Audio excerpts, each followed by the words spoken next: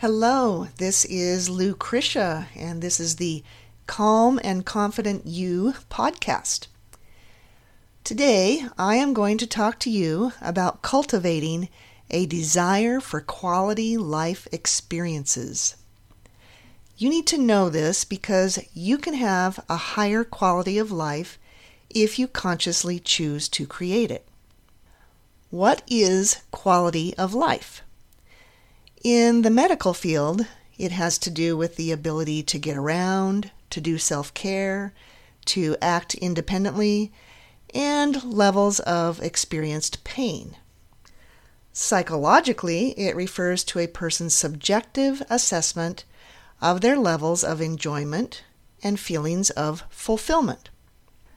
Quality of life is defined by the World Health Organization as an individual's perception of their position in life in the context of the culture and value systems in which they live and in relation to their goals, expectations, standards, and concerns. So, quality of life experiences are events which increase the perception of a well-lived life. First of all, it is subjective. It is based on a person's own assessment. Therefore, it can be affected by the way a person thinks. It doesn't matter how others define quality.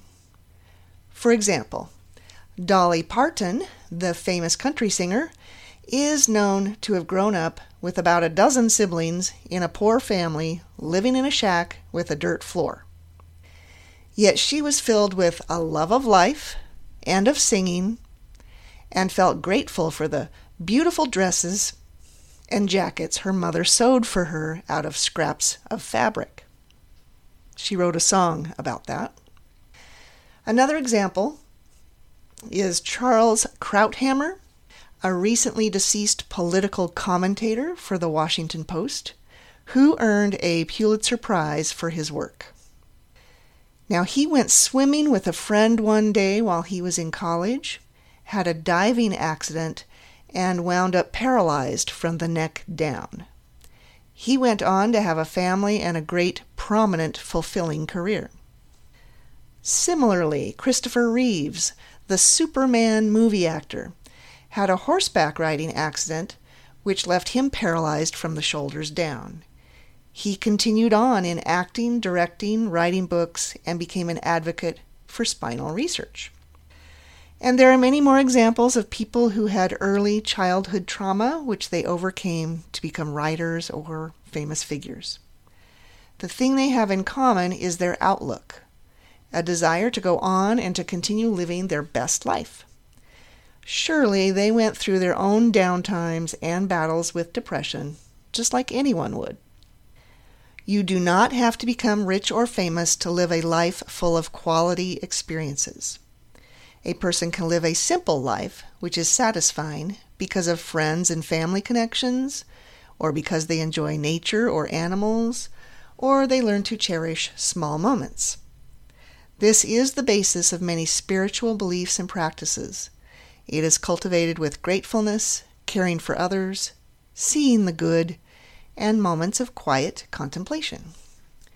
You also see people pursuing quality life experiences through travel, camping, reading, writing, a love of music, and healthy habits such as eating well or exercising.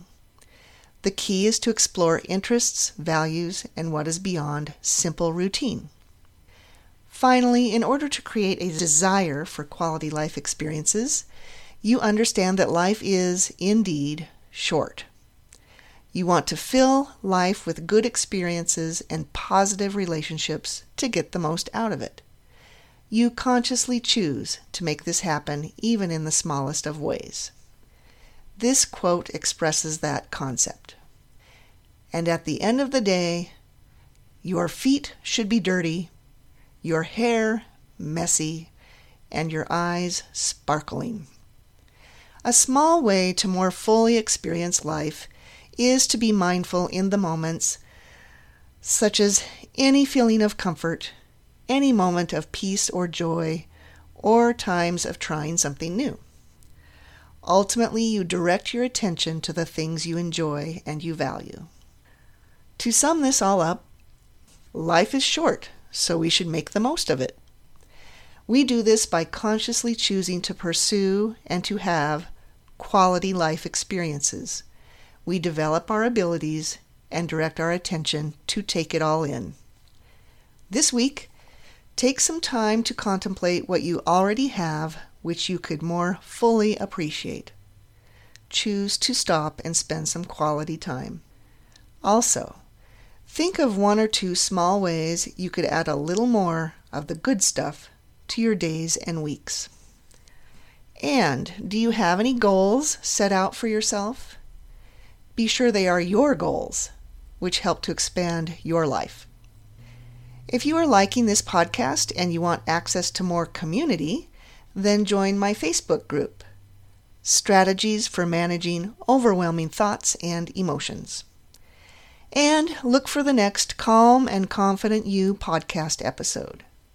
Until next time, be well.